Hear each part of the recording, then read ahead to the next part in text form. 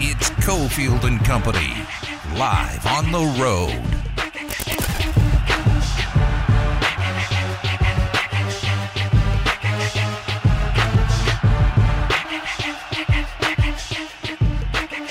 All right, here we go. Cofield and Company, live Cosmopolitan Mountain West Conference Football Media Day, number one. Ari's back in our Findlay Toyota Studios. John Von Tobel, also in our Findlay Toyota Studios. I actually lost sight of where you were, John. I had no idea. I was like, I don't think he's here. I forgot you're not doing it from the brand new abode. You're all moved in successfully, right? Yeah, I'd say we're like 95% of the way moved in. Little knickknacks, decorations, things like that need to go up in certain rooms, but we're in. Does the couch fit?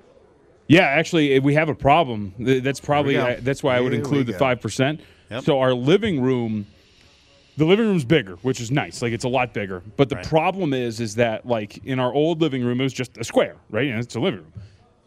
In this place, it's like a square, but then there's a little alcove in the right corner and no fireplace. And so, like we don't know. Like, for right now, we have it kind of set up where I have my two TVs, but the TV on the left, the smaller TV, is kind of diagonal and catty corner because you have to be able to see it from the couch. So the problem is that the living room is so big that I actually don't have very good sight lines from the couch to the secondary television, and I have to figure this out. That's a disaster. It's always a challenge of a move. Yep. Does your furniture fit? Do the TVs have good sight lines? Yep. Two of them. You move into some houses, some apartments here in Vegas, and they have like they'd have like the kind of cutout for a TV, but it was like 2004 TV size, and you're like, what's going on here? This fits a 37-inch TV. This is a nightmare. Now, my project over the weekend might We're rich. We do radio. That's right. John's probably got an 85-incher. No. My big boy is 40 inches, something like that. What? Yeah, I got to get a new one. And actually, so this is the cool part about converting my wife to my lifestyle. She has slowly come along over the last few years that she has actually been the one to be like, that TV's kind of small. Oh, nice. And she's like, we can move that one to my room. You can get a bigger one. I was like, really? Okay. Like, we'll talk about this then. But my theory is actually that the alcove in which we have the TVs in is actually there to put your couch. And then you put the TVs pretty much on the opposite side of where I have them. Oh, wow. The problem is our couch is too long for said alcove. So I got some things to figure out. First world problems. John Von Tobel has them. All right, let's get to it. It's Trending at 3, presented by Nova Home Loans. Call now at 877-700-NOVA. This could be the longest. We really can't make it long, but one of the longest Trending at 3s ever. There's so much going on today. It's nuts, and I think I missed some stuff. By the way, we're going to check in with Marcus Arroyo, the head coach of UNLV football, in less than 15 minutes. So it'll kind of be Trending at 3 throughout the show. That A's Oakland vote went down yesterday with the A's, which I think we confused everyone because a yes meant a no, but maybe a yes meant a yes. It confused to me the at Oakland first. side. Yeah, the yes meant a no to the A's side. Good news for Oakland. A's president Dave Kaval is already back in town today. Yep. Like as soon as they got the vote in, which again they consider it a no, the city council's like, yeah, we're still alive with a yes. They're back here. The owner, John Fisher, is here. They've got a team architect in tow, as Aker says over at the RJ, and they're going to be meeting again with Mr. Ruffin. We love going to the TI. Well, Phil Ruffin owns all that property and land with Circus Circus, but he also owns the corner on Sahara and Elvey Boulevard across from the Sahara. That could be one of the spots being strongly considered. It must be if they're meeting with him. Yes. It's all over in Oakland. It's all done. I don't think it's all over. No, I know. And I think that is the tone, right? That it's all done and everything's toast. And Vegas, here we come. But that's not the case, right? This was a speed bump. It was something that the A's guests didn't want to happen, but it does not mean that they're going to happen. And look, I think I was reading a little bit of Graney's column today in the Las Vegas Review-Journal, and now this is about finding a little bit more leverage if you're the Oakland Athletics. So why not head right back out to Las Vegas and start meeting with some guys? Also trending, we got the NHL expansion draft, which is funny. I've heard a lot of people around the market who are like, who cares? VGK's not involved. They're all protected. I'm like, this is going to be a division rival. You don't care to see how good they may be. And It doesn't look like Seattle is going to take Carey Price, which I thought was one of the best storylines in this whole thing.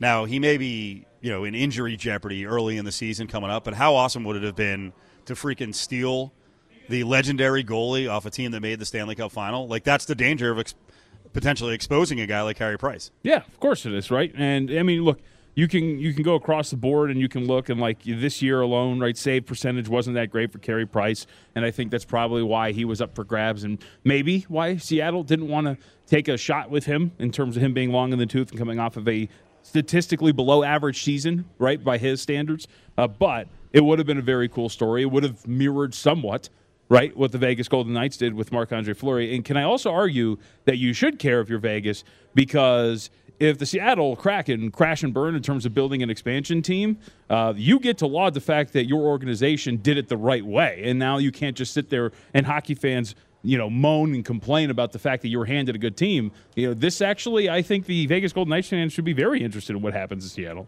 Yeah, don't be jealous.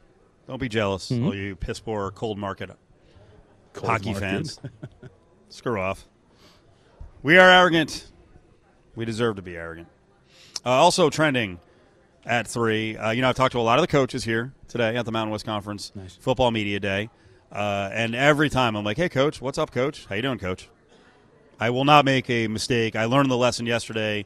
Here's Deion Sanders at the SWAC Media Day, which, by the way, Deion being there is a coup for the conference. Deion walking out sucks for the conference. Thanks, Coach. Okay, let me get Nick. Nick's a good guy. Nick's us. You're up. Hey, Deion, was just wondering if you could. Hold on. Let's back up a little bit. You don't call Nick Saban Nick. Don't call me Deion now. Okay. I call Nick Saban Nick. You don't. No, you don't. No, you don't. That's a lie. If you call Nick Nick, you get cussed out on the spot. So don't do that to me. Treat me like Nick. Okay, Deion. All right. Just. Okay, there's a lot there. Yeah. Go ahead, John. First off, good on the reporter. Oh, really? Good. Come on. Don't back down, okay? Okay. You're not my coach. Stop it. All right? Don't command me to call you something. That is absolutely ridiculous. And, I mean, we'll address the obvious. They call Nick Saban Nick all the time. Yes. Like, what are we doing? And are you really putting yourself on the same level of Nick Saban? You deserve the same respect as Nick Saban, huh? Okay. On Deion's side, he's actually fighting for respect. A lot of people think this is just kind of a sideshow and that he's not qualified to be a coach. So do things like this help? No. Well, I think it's a disaster, like I said, for his program, for the conference. It's also incredibly rude. I'm pretty sure Hoover and Birmingham are only like 15 minutes apart. So you're getting a lot of the spillover from the SEC Media Days potentially coming down, although that was on Zoom anyway. But walking out is pretty childish. Of course it is. Like, have a conversation with that Nick, who's being a smartass. I will say him doubling down with one more Deion at the end is like, dude, okay, he doesn't want to be called Deion. You don't have to call him coach. Just freaking ask him the question.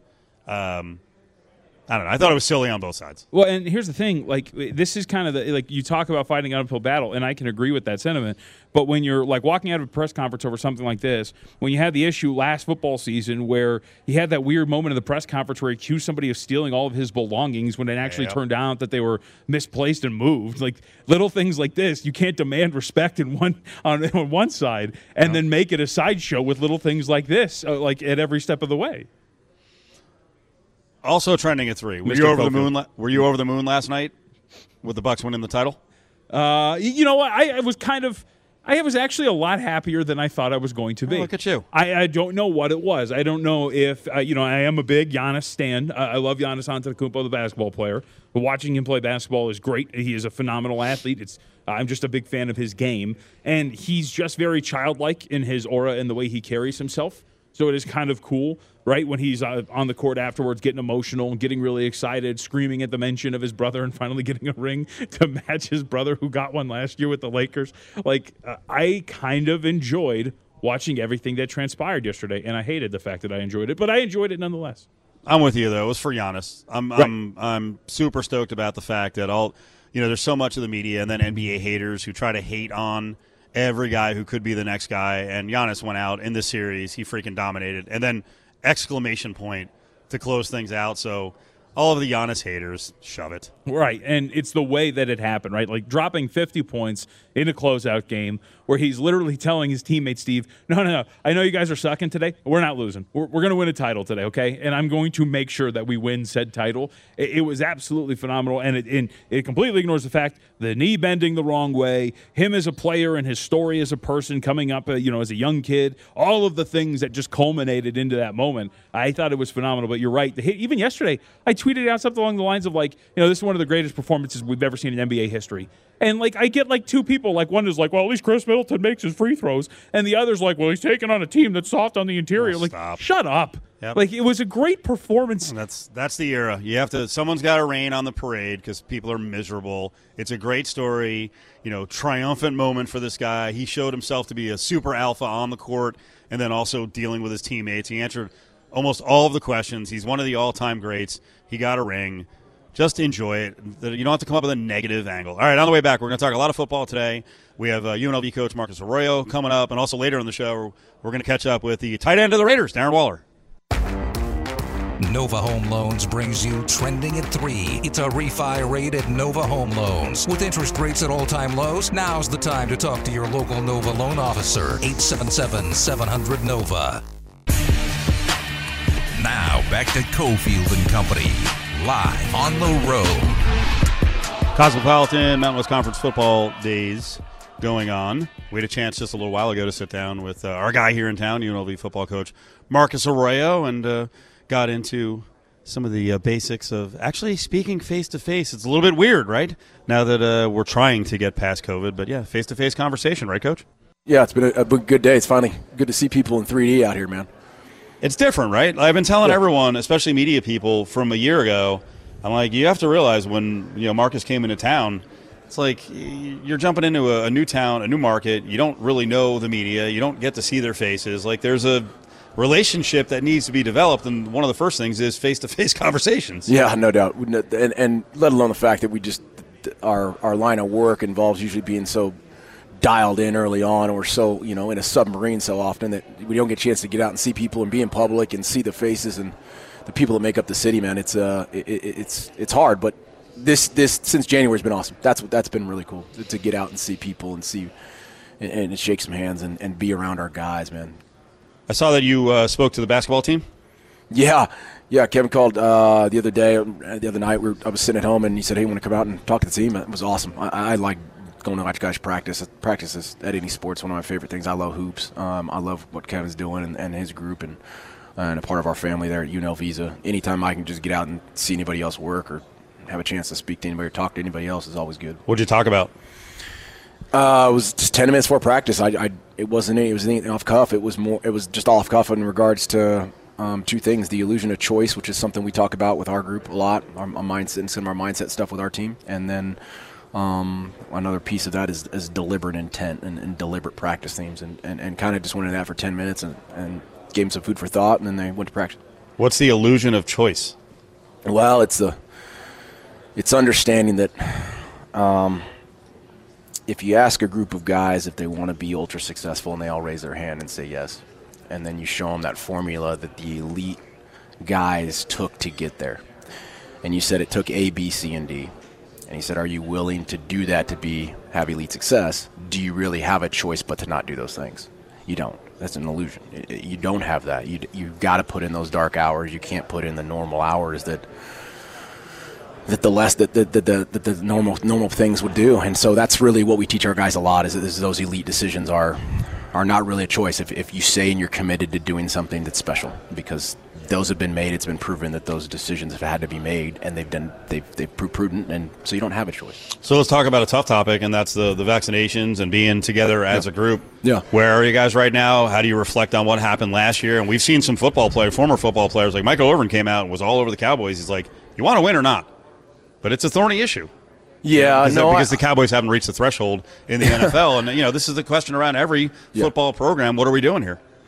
Well, the first thing we're doing is educating our guys. I think that's the overarching theme when you sit down and you really have an intimate conversation, and I think that's what it has to be, in our opinion. We've had some real intimate conversations with our guys and what they understand about vaccination, what they understand about their families, and some of the dialogue we've had Desiree's done a phenomenal job putting the right pieces around us and allows us to have people come in and doctors and educate in our groups in regards to giving them the education they need. It's not superficial. It's not something from the home environment. It's not something from where they're from or from social media. It's something that's tangible that they can really think about. And I think we've had multiple conversations with our guys about it.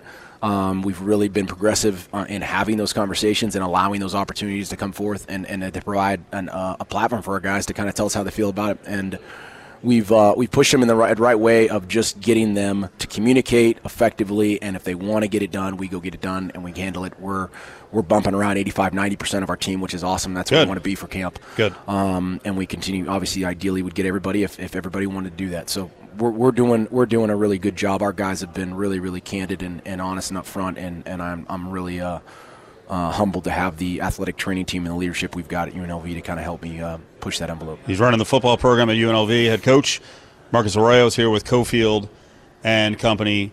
So you feel good moving forward that there shouldn't be issues with game cancellations, because from what we hear, last year there were delays, there were postponements. I don't think most college football conferences are messing around anymore. Yeah, if there's a problem, you may just lose the game. Yeah, no, I think that's been some of the dialogue we've heard too, is there's not going to be that. I think that we can't control some of that. We're going to obviously be uphold the regulations that the conference or the cities or the states put forward, and so we'll follow that directly. But I'm just been elated to be finally back in some normalcy and right. get some of the standards and protocols and progressions that we're accustomed to having done and grown up in for our whole career back in order. So normalcy in Vegas means we've opened up. Right.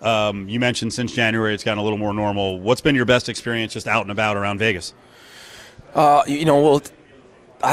to see the people that had to do with the commitment made here at UNLV. I mean, the commitment to put in a $40 million complex at Fertitta, to see the people who had their hands tied to that thing and meet them and have a drink and have some dinner and see why they did it, and to see why you put so much investment and sweat and blood in a $2 billion stadium and made an infrastructure at a college completely different. To see those people and to see the passion, to see that what we thought as coaches, and we got recruited here too. We got to remember that what we came to do, and some of our vision as to what we thought we could do here: recruit here, acquire talent, build it, player development around a structure that was part of a city that's the fastest growing sports city in the country, in my opinion, and one of the best. To see that all come alive, man, that's been. I mean, you can tell in my voice, I've been fired up to be around some of these guys and see some of that stuff, and to now move the needle forward on just our program for the first time. What feels like the first time is just really, really exciting. So take us upstairs at T-Mobile, and you get there with the air raid horn. Like how? Because we've had multiple coaches, at UNLV go and do this, and you guys all look like you're going to rip the handle off. Like, what is there? Just an energy up there that you're almost like just lose control? Yeah, I can't speak for anybody else. I'd never been. Number one, I was ultra fired up because I'd heard so many good things about the hockey game, and I went to school in the Bay Area during a time when the structure were really good, and so I got kind of a West Coast hockey thing early. But then to get here and to hear how excited about it was, and to get up there, I don't know, as an athlete or coach, when you get in certain environments, man, and you see things get fired up like that, you have a tendency sometimes to black out and just get lost in the juice, man. It was awesome, and the funny part is I don't know. I was getting coached up by a couple guys, whatever, right? But the stand in itself, it's not, it moves a little bit. So you kind of got to get there's some biomechanics into how to leverage yourself against that machine without ripping the handle off or throwing it off the tearing stage your labrum. or tearing your arm off. And I think I found that nice mix, man. That was fun, man. That was a good deal. The stadium obviously is a crown jewel, and you guys will get to play there this year with fans, because last year was bizarro. I mean, there was the games that we had here, there were a few thousand of us sitting up in the stands. Did you guys do a big photo shoot the other day? I saw Kyle Williams tweeting something. Yeah, they else. did. The marketing team took some of our guys out there to do some stuff for the intro and to do some things that are exciting and branding type things, which are really cool. So they did some stuff in the stadium. To have some of our recruits in June come through and their families and to actually get a chance now to think that our city and our fans get to come in and see what they've invested in, to see our team grow in that spot, man, that's just so exciting. Single game tickets are available as low as I think it's $45. There's mini packs, season ticket packs as well, about the same starting price, and most of it's all going to be on the lower level, so it's a great opportunity to get in to watch the games at Allegiant. And obviously the Raiders, because it's the NFL, the ticket prices are a lot higher. So folks out there listening, this is a chance to get in and watch some good football. And there's going to be some good football in the Mountain West Conference. I was just looking through the West. Yeah. My Lord, some of the quarterbacks that are back, and I mean that's the beginning of the whole thing on offense. You're going to face some really good quarterbacks. No, that's a big piece of this conference. I was here as a player, obviously, as we know, and I was here as a coach on another stint some different times. There's always been good quarterback play. There's always been good offense. I mean, you go all the way back to times where, you go back to when Utah was in this conference, or, in Hawaii's and us and San Diego State's and BYU. BYU's. I mean, all those schools. Offense has been really exciting in this conference for a long time, and now you've got some great coaches. I mean, I know many of these guys intimately, and Brent, I've known for obviously years, and now Andy's in this league, and Brady's done a great job, and Jay. I mean, there's a ton of quality coaches, man, in this thing. It's exciting, man. You sign up to go to a school as a head coach in your career, you have to encompass the thought of all of that: who you're playing, where you're playing, who you're around, who you can recruit, what your lifestyle's like as a family. I mean, there's a lot of things that go into it, and we thought about those things, and the conference was definitely one of them. But there's two sides of the ball, and that's why it's so important to build up the defense. And, based on what I saw at spring practice, you guys are much bigger on defense. You got a lot bigger on the defensive line. That means you're able to move some of the guys who were a little undersized on the D-line back to linebacker. You're getting bigger at the corners. I mean, the defense in terms of the size and trying to look like a good Division I defense, it looks improved. No, there's no doubt about it. And we're us alluding to the offensive style in this conference, I think philosophically that was the most important part for me, was making sure defensively we had an identity that around what we wanted to do. And Coach Hanson's he's installed that now for the first time, obviously, in a full progression for us, which has been exciting. We've manipulated the roster in ways the best we can in the first real assessment, and infusing some experienced guys, some transfer guys, moving some pieces around after seeing them in spring ball. You just get a chance to do that when you've got a normal progression to things, a traditional format. You got a chance to assess and move, especially early on.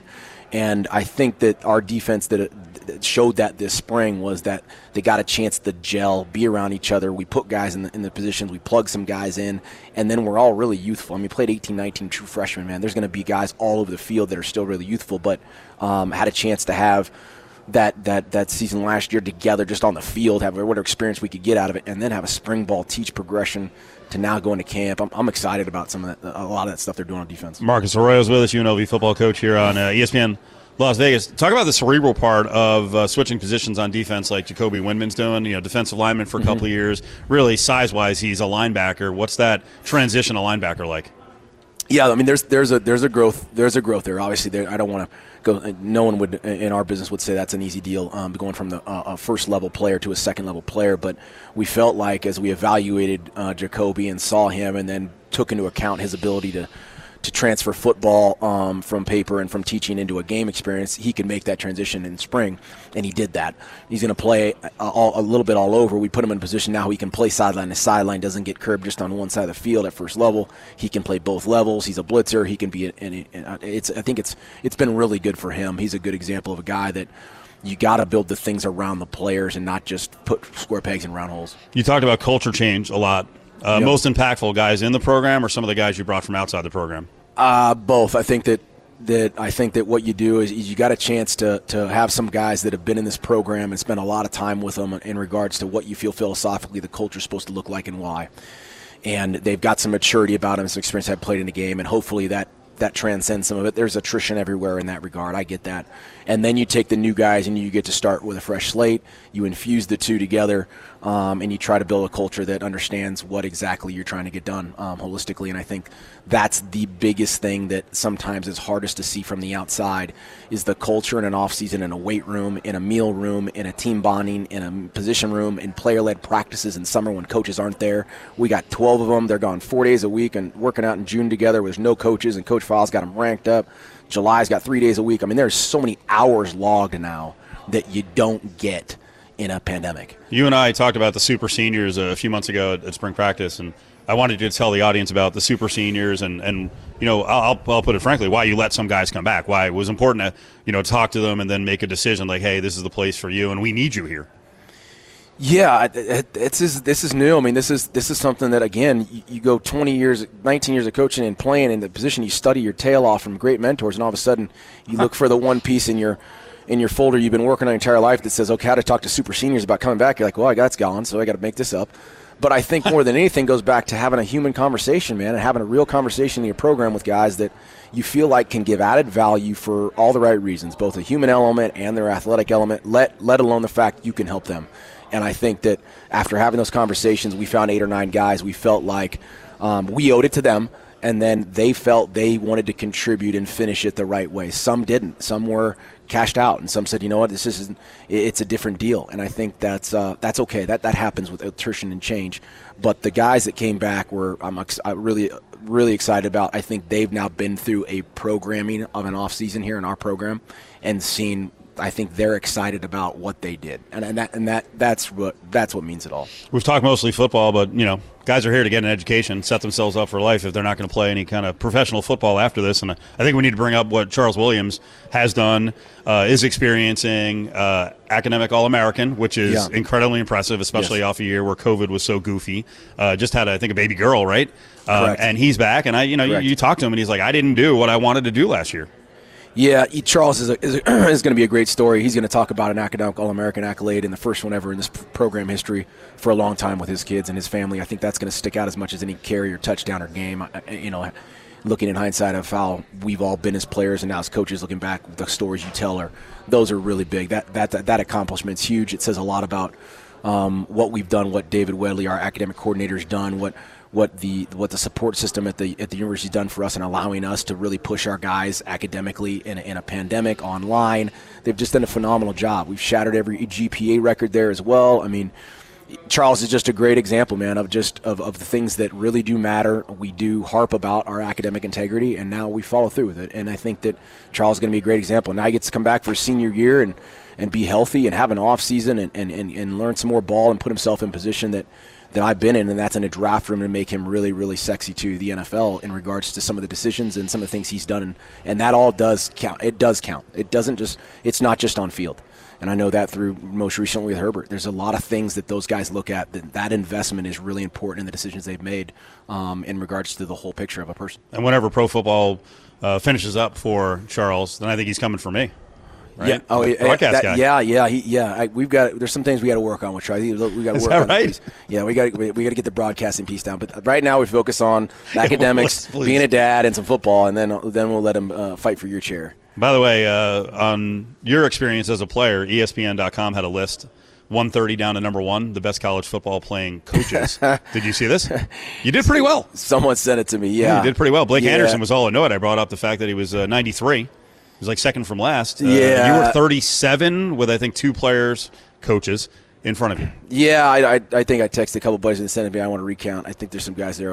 Right now. There was a lot of lower division players too. You played roll it out there. Football. I know. What's going on here? The respect. I know. I felt good about it, but I wish it'd be better. No, that was humbling. That was really cool. What's cool, I'll tell you this is I got a lot of friends in this business now that I played with and grew up with, and to look at that thing that someone sent us, and some of them had it where they clipped out just your crew, your guys. I mean, me and Brent and Nick Rolovich are 3 guys who grew up in here, and we're laughing about where we're ranked collectively and what 3 we'd take on, you know, and like, it was. Well, Anderson said he'll play now at this age. Yeah. And he'll do well. Well, yeah. He said he was off injured when he was at Baylor and Sam Houston State, but now he says he can kick. Yeah, this is actually, you think about the staff. I'm thinking about now the staffing. We put together a team. It'd be pretty good. Now we got Andy here. We got a lot of quarterbacks. We got some quarterbacks. A lot of quarterbacks. We got Andy here too. We got Andy, and we got Gonzalez and Rocky Long. We got some good defensive balls too. Coach Graham. There you go.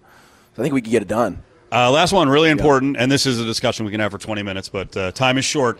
What's going on with NIL and what you guys are doing? And I'm seeing the Vegas effect, and there was some other program that kids can sign up for. So what are you doing? Yeah, no, we've been progressive since the jump. I think you guys heard me talk about it since we got here. We've kind of seen this coming. We started some grassroots stuff with our programming and some of the off-season training stuff that we had even last year with educating our guys on some of the stuff that was coming down. It's here. I think it's really good. I think it's exciting. It's changed the landscape of college football. Our guys are going to get a chance to find more investments in themselves. Obviously, I think the most important piece of all of this is the fact that we're investing in education. We've got this third-party group. We've got our athletic department's really been progressive in taking opportunities to educate our guys on how to go about this now, because there's going to be a lot of webs that can tangle some guys up. And I think our biggest job right now for our guys is providing the educational piece if monetarily they do want to get into this world. And in Vegas, this isn't a better market in anywhere in the country. And that's what's exciting. The marketability of our guys in this program here, I mean, it don't get no better than that. And so I think educating our guys and recruiting tools and things like that are just going to be through the roof. What's the schedule like coming up? When do you guys open up? When do you get to work?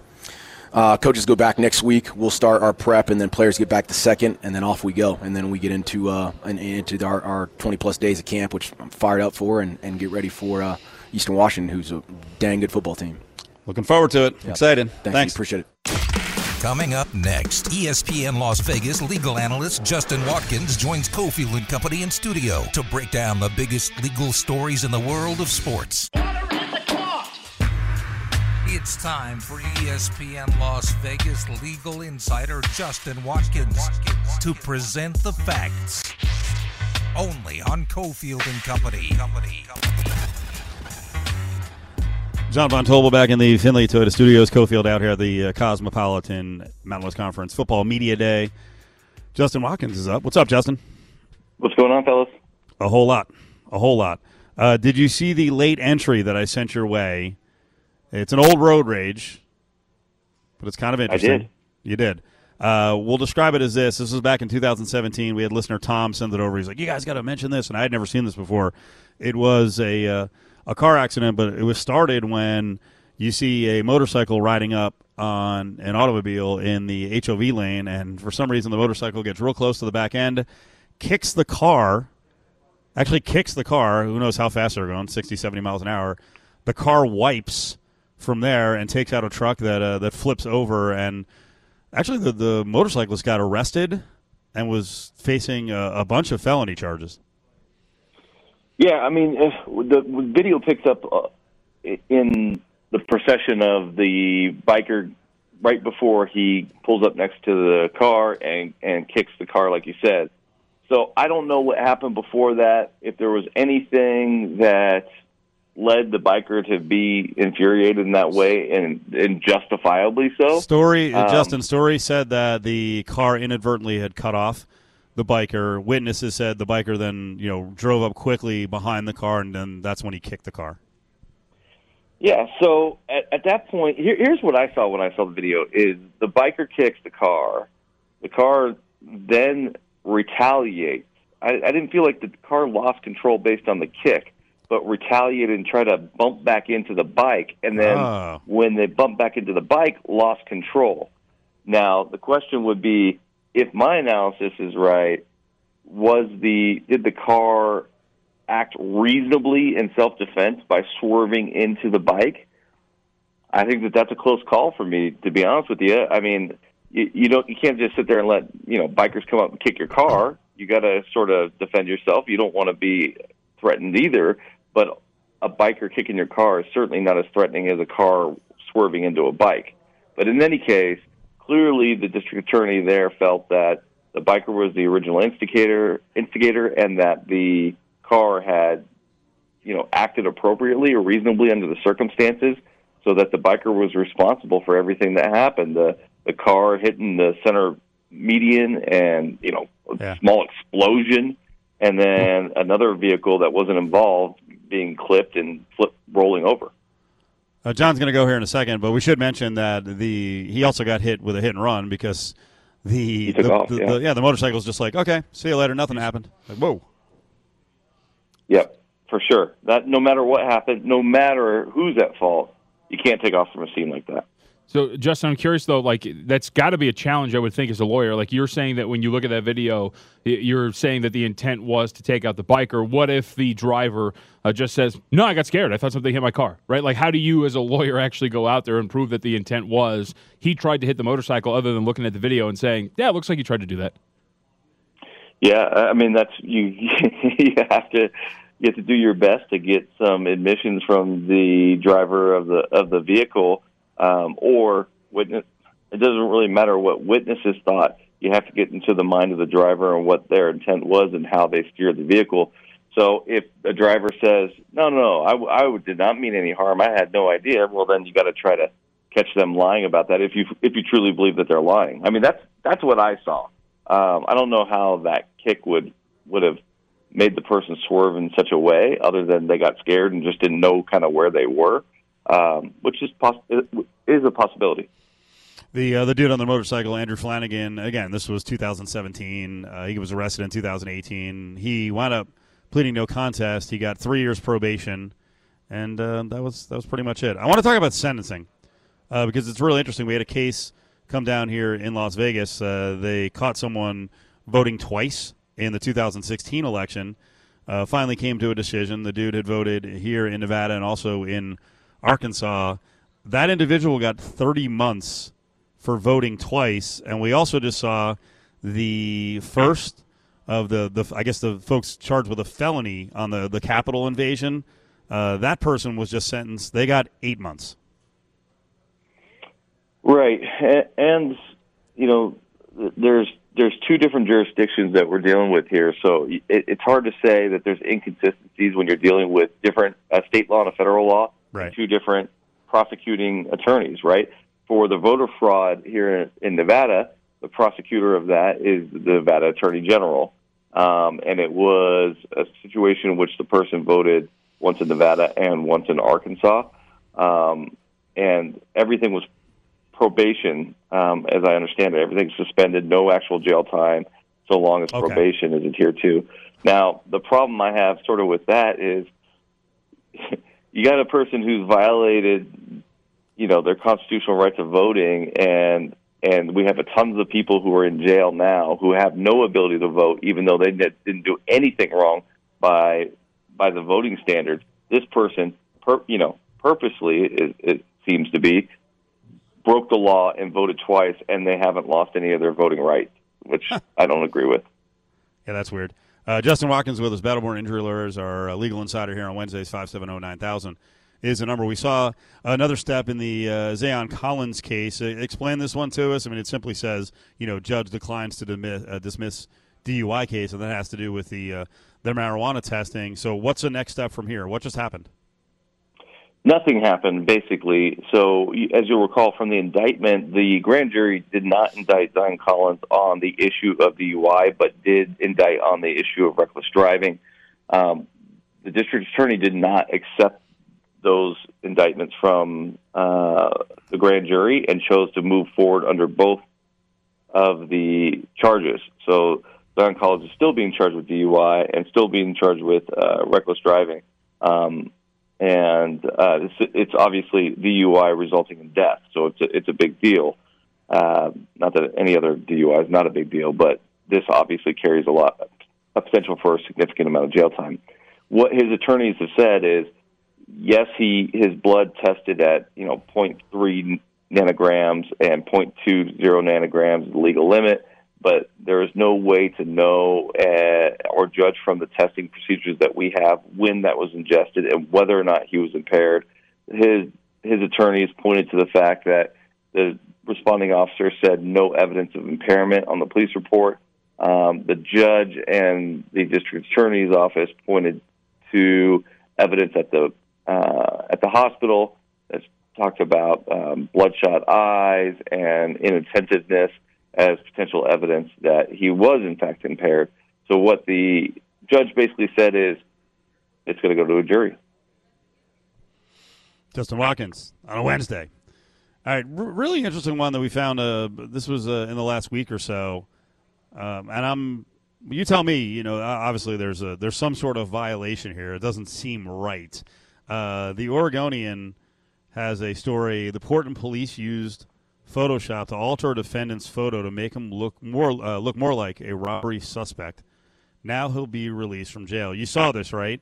They have a lineup photo and a booking photo, and what it reminded me immediately was the OJ photo. I think that was Time Magazine, where they made it look more menacing. His lineup photo, and in this one, the lineup photo of this fella, kind of normal. And then you look on the booking photo, there's tattoos all over his face. This is bizarre. Yeah, this is a weird one. And